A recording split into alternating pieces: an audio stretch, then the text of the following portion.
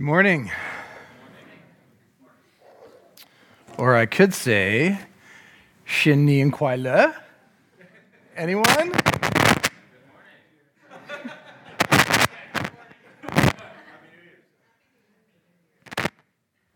Getting a little bit of feedback. I'm going to wait till that's resolved. Should I stop breathing? 新年快乐 is Mandarin for Happy New Year, and today is Chinese New Year's, so Happy New Year. Last week, we started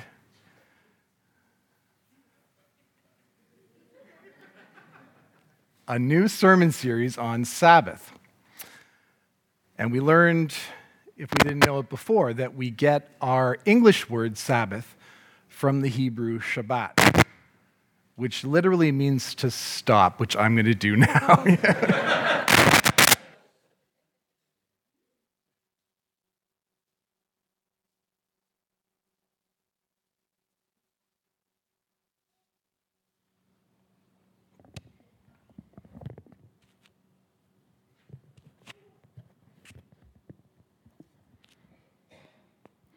So because Hebrew is one of those guttural languages that's fun to say, why don't we say it together? Shabbat.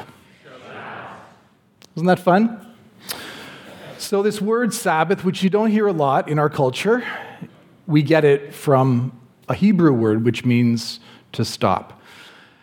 One dictionary gave this definition of Sabbath. It called it a day of religious observance and abstinence from work, which is kept by Jews from Friday evening to Saturday evening, and by most Christians on Sunday. Maybe historically that was true. We talked about that last week a little bit. But I prefer this as a definition of Sabbath, and it comes from Tim Keller.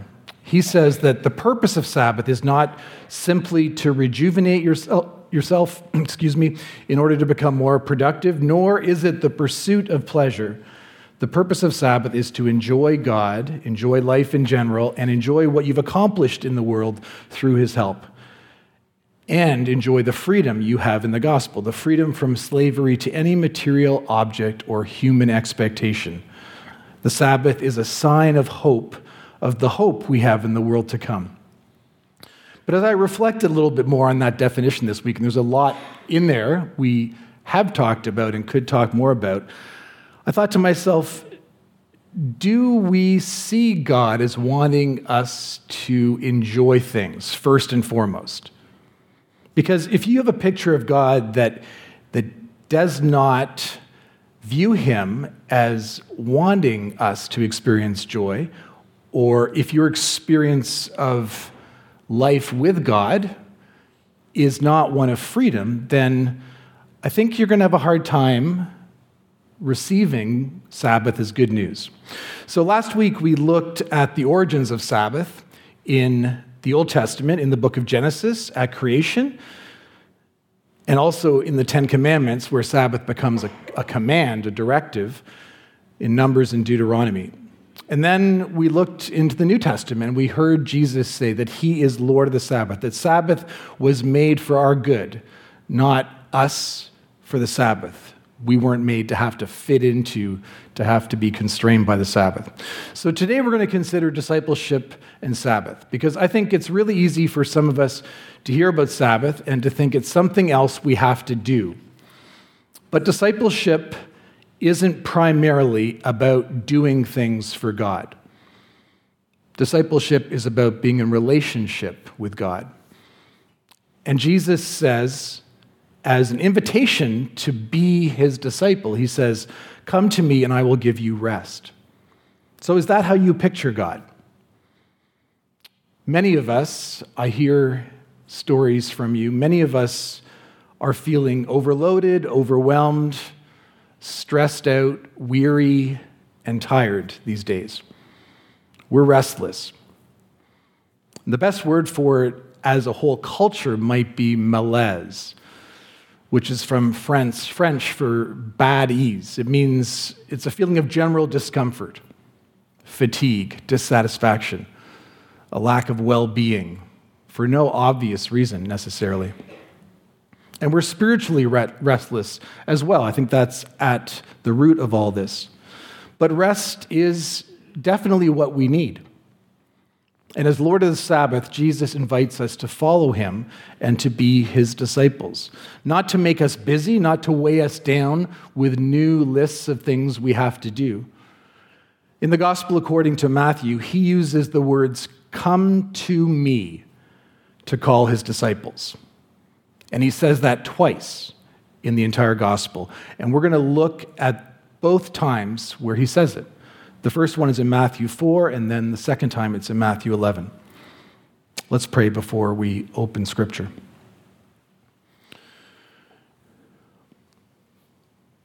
Dear God, we ask you to come among us now in a particular way.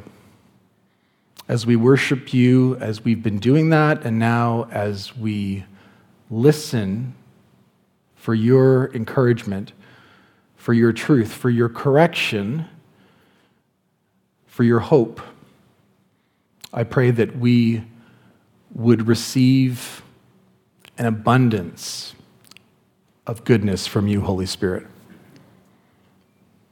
So give us reminders of who you are today through your word. Amen.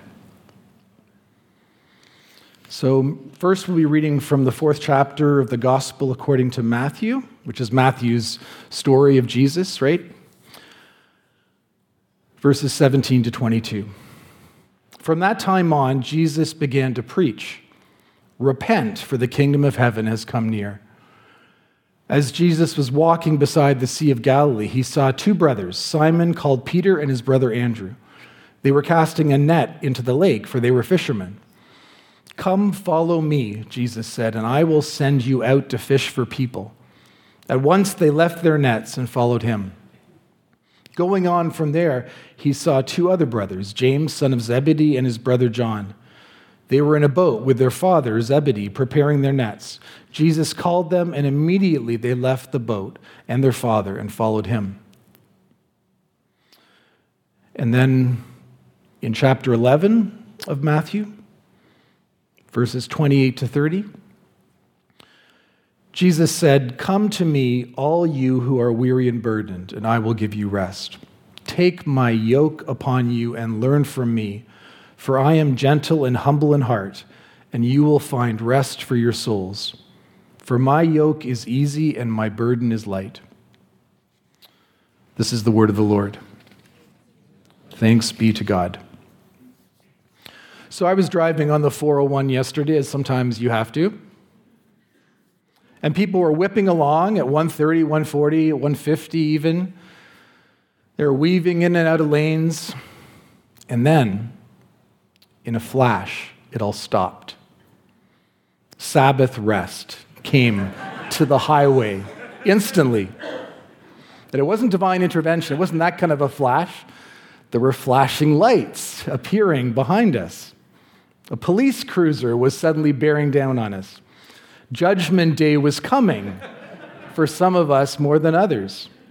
And so everyone slowed down to 100 kilometers an hour. It was like this blanket of peace had descended upon the 401. We were all going the speed limit in unison. We were all so calm, so well behaved. But you know, the transformation of that stretch of the 401 that happened in that moment into a utopian paradise of law-abiding citizens was only due to the arrival of an authority figure. The police officer came and then went. And it all went back to being crazy, busy, normal again. So is that how we picture God? An authority figure for whom we must do things once in a while, in public or in here, but most of the time, we're doing our own thing. I once saw someone wearing a t-shirt with the words, "Jesus is coming, look busy." That slogan very effectively makes fun of our wrong ideas about Christian faith, as if Jesus had said, "Behold, I stand at the door and knock. It's time for your performance review." Is that how we think of Jesus? As a demanding taskmaster for whom we have to be or appear to be on our best behavior? People were always asking Jesus, "What must I do?" I think that's human nature, right? We want to do things. People wanted Jesus to give them the secret to eternal life. They wanted a list that they could check off the boxes on. They wanted a program. But Jesus does not work that way. He doesn't start by giving us a job to do. Rather, first, he calls us to be someone rather than to do something. We want to know what we should do. That would actually be easier. But Jesus says, "Come to me and find out who you truly are."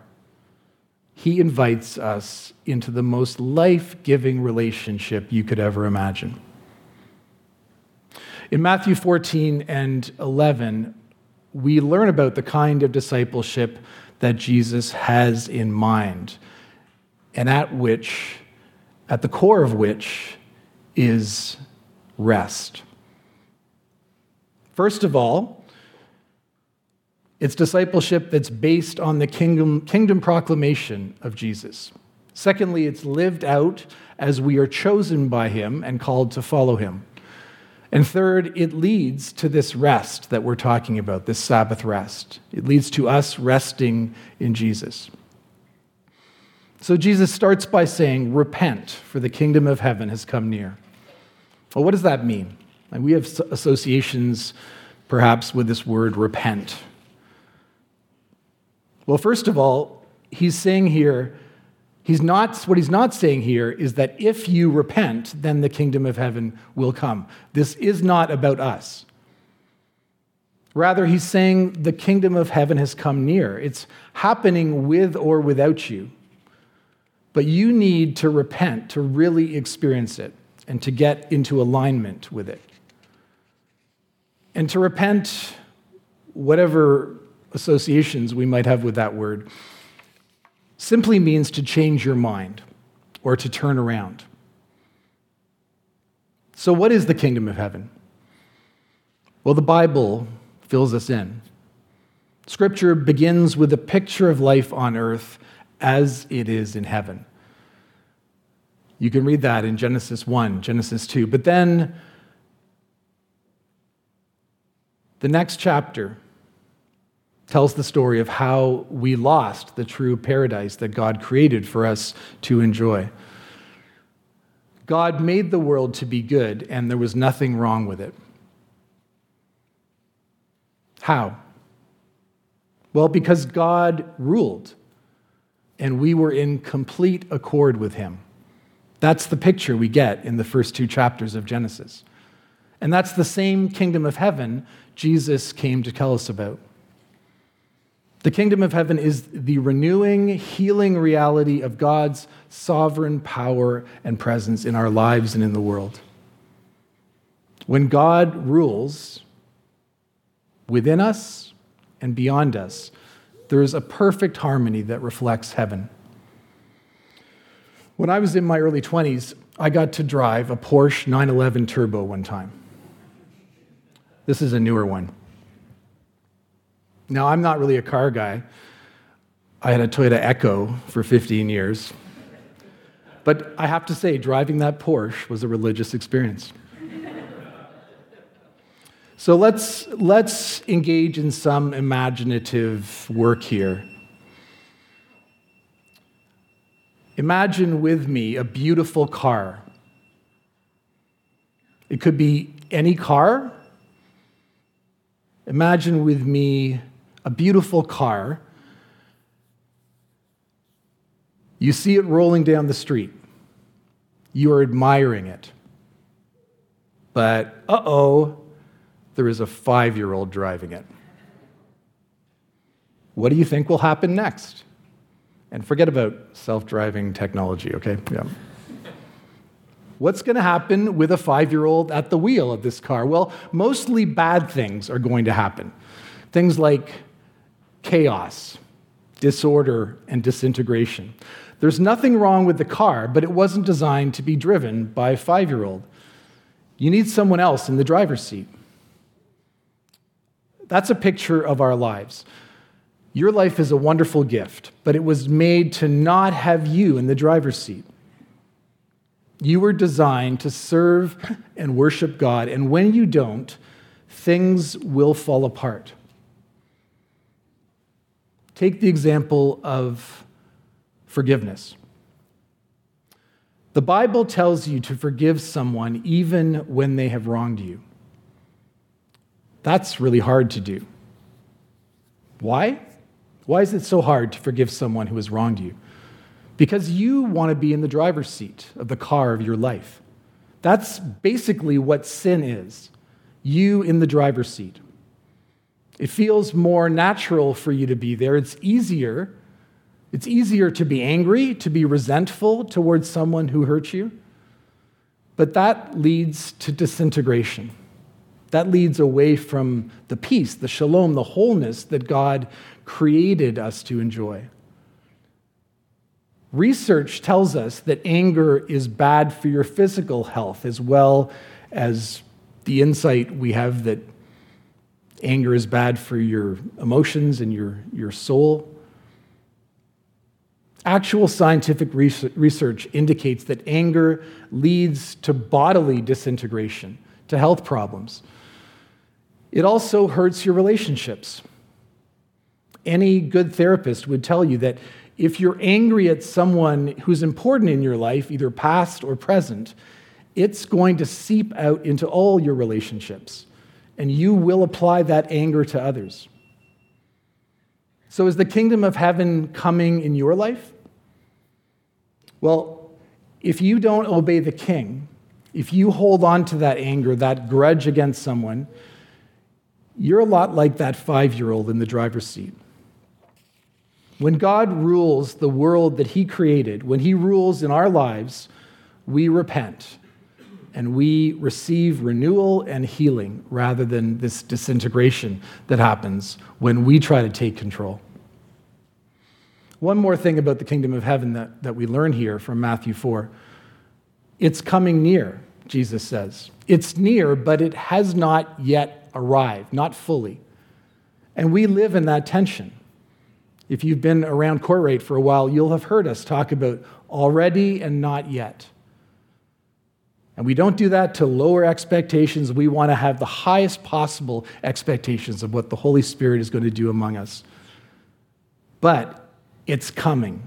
It has not fully come. Jesus is the king, who comes twice into the world. First, Jesus comes to suffer and to die at the cross, and then at the end of time, he will return in power to judge and to rule, to establish justice, to make things right.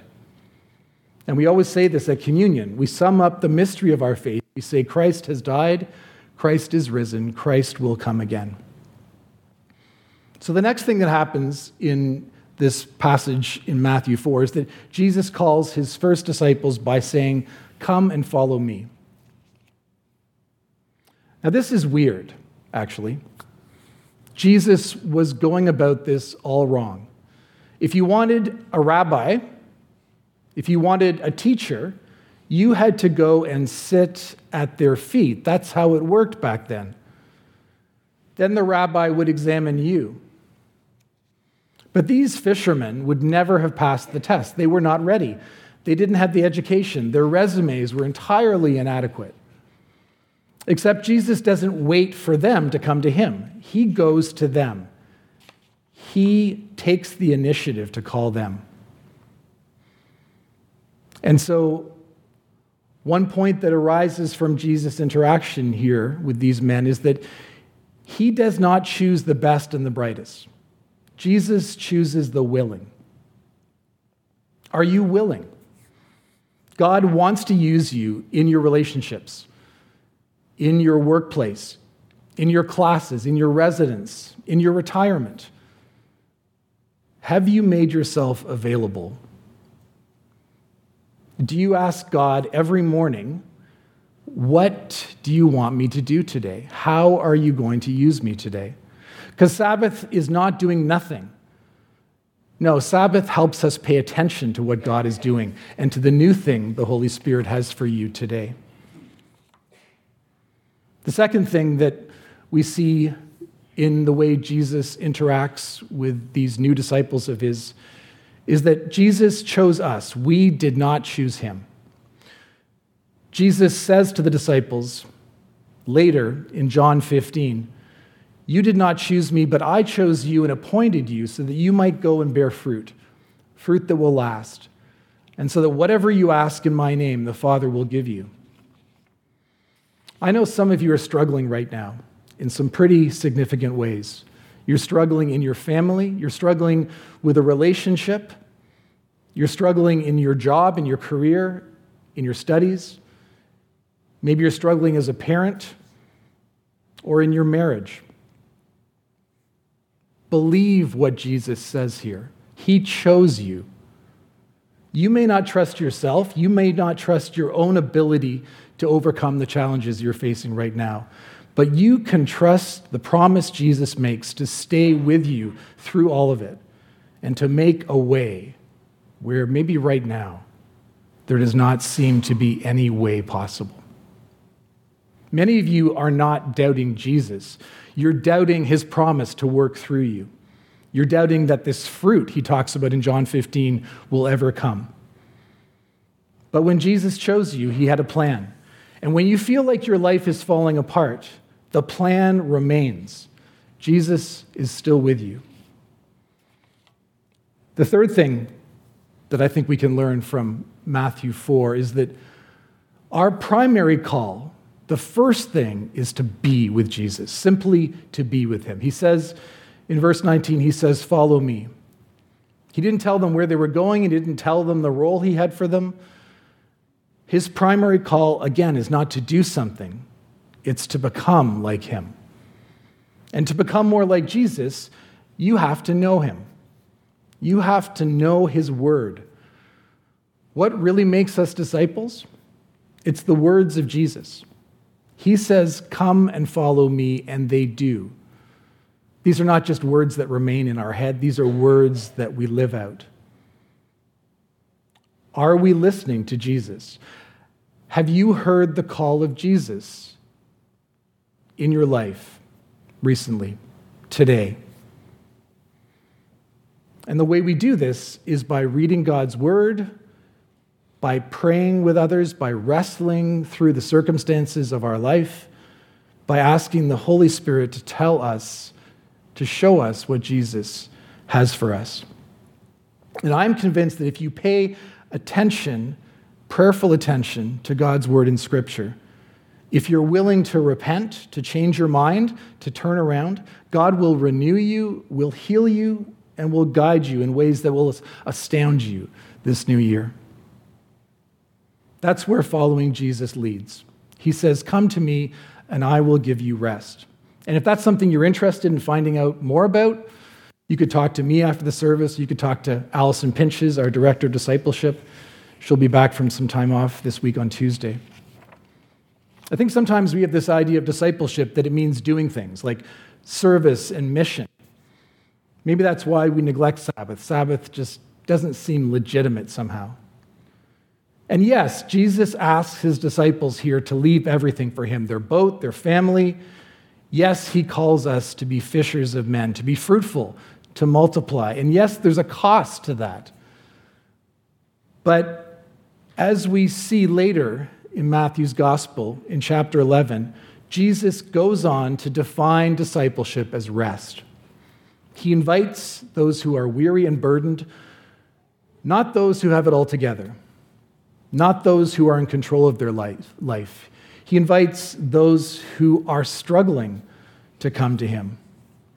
And we sang this earlier, right? We sang, "Lord, I need you." That is the beginning of encountering God. That's where every disciple has to start their journey. Jesus offers us rest, but it's not a rest we expected. There's this funny thing, this yoke. A yoke is something you put on a beast of burden. A yoke attaches you to a burden. So Jesus does not say, "Come to me and believe in me, and I will make all of your problems go away. He says, you have to yoke yourself to me. You need to give up your right to the life you want and let me rule completely in your life. And then, and only then, will you find rest for your soul. And that is so shocking for us because in our culture, everything says you have to be the master of your own destiny. No one has the right to tell you how to live. It's up to you to make those decisions. But Jesus says that's the whole problem. You're already burdened. You're already restless. You are already yoked to something, but maybe you just don't see it. If you come from a religious background, maybe you're yoked to being a good person. You go to church, you help people. That's your image of yourself. When I lived in China, I had friends who were burdened by what their parents wanted them to do. And if you're from a traditional culture, maybe you're yoked to meeting your family's expectations.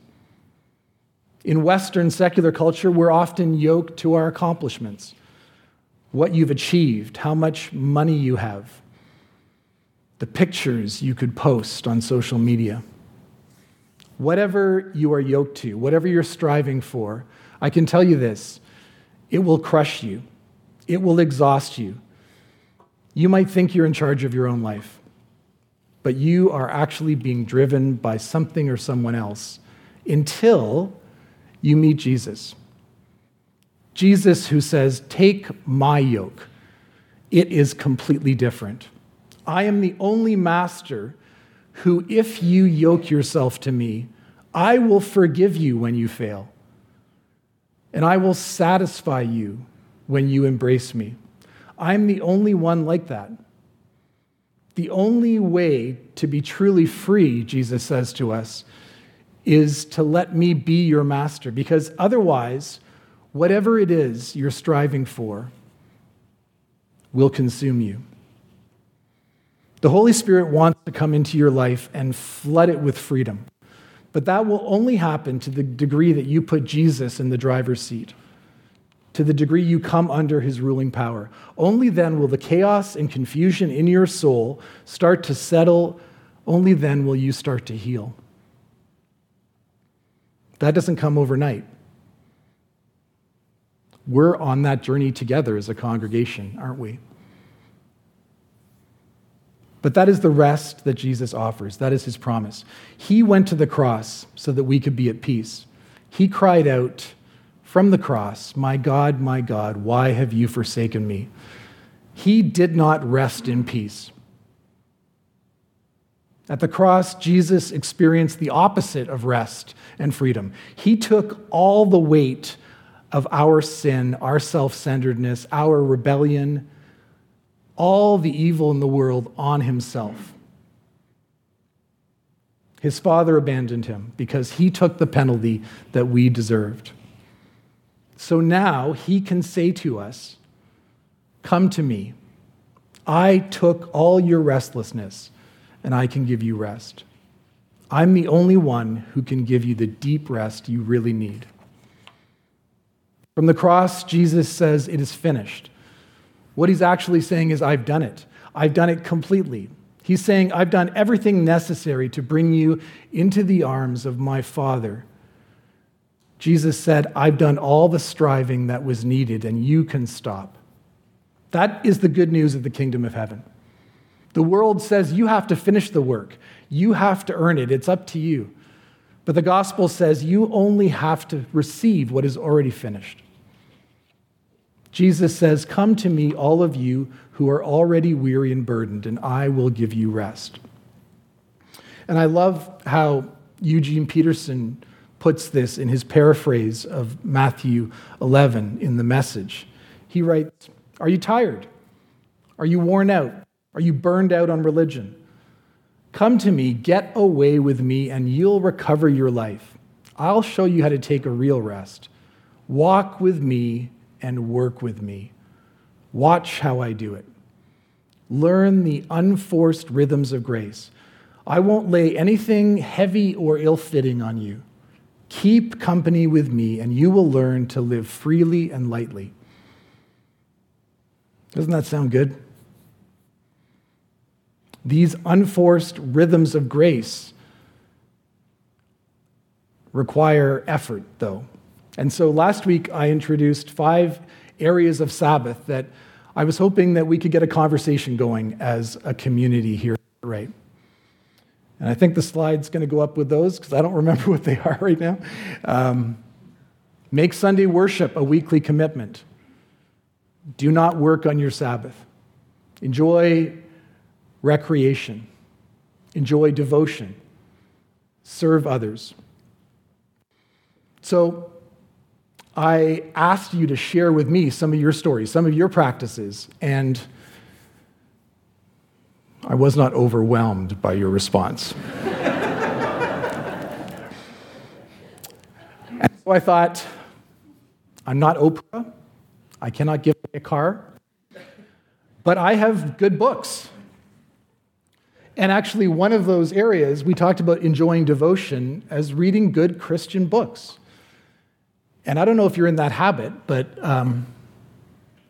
if you're not, maybe a free book will motivate you. But here's the catch. I'm not going to give you any of these books unless you email me and tell me, how are you doing this? I'm not going to grade your responses. I'll randomly pick from whoever emails me. Maybe it's something you'd like to do. Maybe you're realizing, okay, I really haven't thought about Sabbath. I don't know how to do this. I've never done this. Maybe you have. I got a really wonderful email from someone who's wrestled with Sabbath and the tension of taking on Sabbath practices, but that can actually stress you out even more. Whatever the case, I'd love to hear how you are learning from this series, I hope, and how you are growing into the practice of Sabbath. And last week I referred to this book by Andy Crouch, The Tech-Wise Family. And so if you are part of a family here at Corrite, if you have kids of any age, and you're willing to share with me some stories of how you have practiced Sabbath or how you would like to, you might get this book for free. I feel like I should run around going, free Christian books, free Christian books. No, I'm not going to. The second book I have is maybe more suitable for young adults, teenagers, people who are figuring out their lives. What are you going to do with your life, right? That's what people ask you at that age. It's horrible, I know, but I've done it, I'm afraid. This book by Gordon T. Smith, Courage and Calling, Embracing Your God-Given Potential, is good for someone from any age group, but it's particularly relevant. I've given away 100 copies at least over the years to people in high school and university and beyond. So if you're in that age bracket and you want to share a story with me about Sabbath, you could get a free book. Finally, A Long Obedience in the Same Direction by Eugene Peterson, the guy who didn't write the Bible. That's the joke. The guy who came up with the paraphrase we call the Message. This is a book of reflection on the Psalms of Ascent, a series of psalms in the book of Psalms called A Long Obedience in the Same Direction. And actually, one of our young adults has been studying this book. But if you're maybe not a young adult and you're interested in this book, you could get it if you're willing to share with me something you do to practice Sabbath. Maybe this is something new to you in middle age or in retirement. How would you like to see this play out in your life? How could you imagine doing things that bring joy into your life, setting aside a day of the week to not be busy? So there you go, free books. We'll see if I get more emails this week. Did someone say amen very quietly?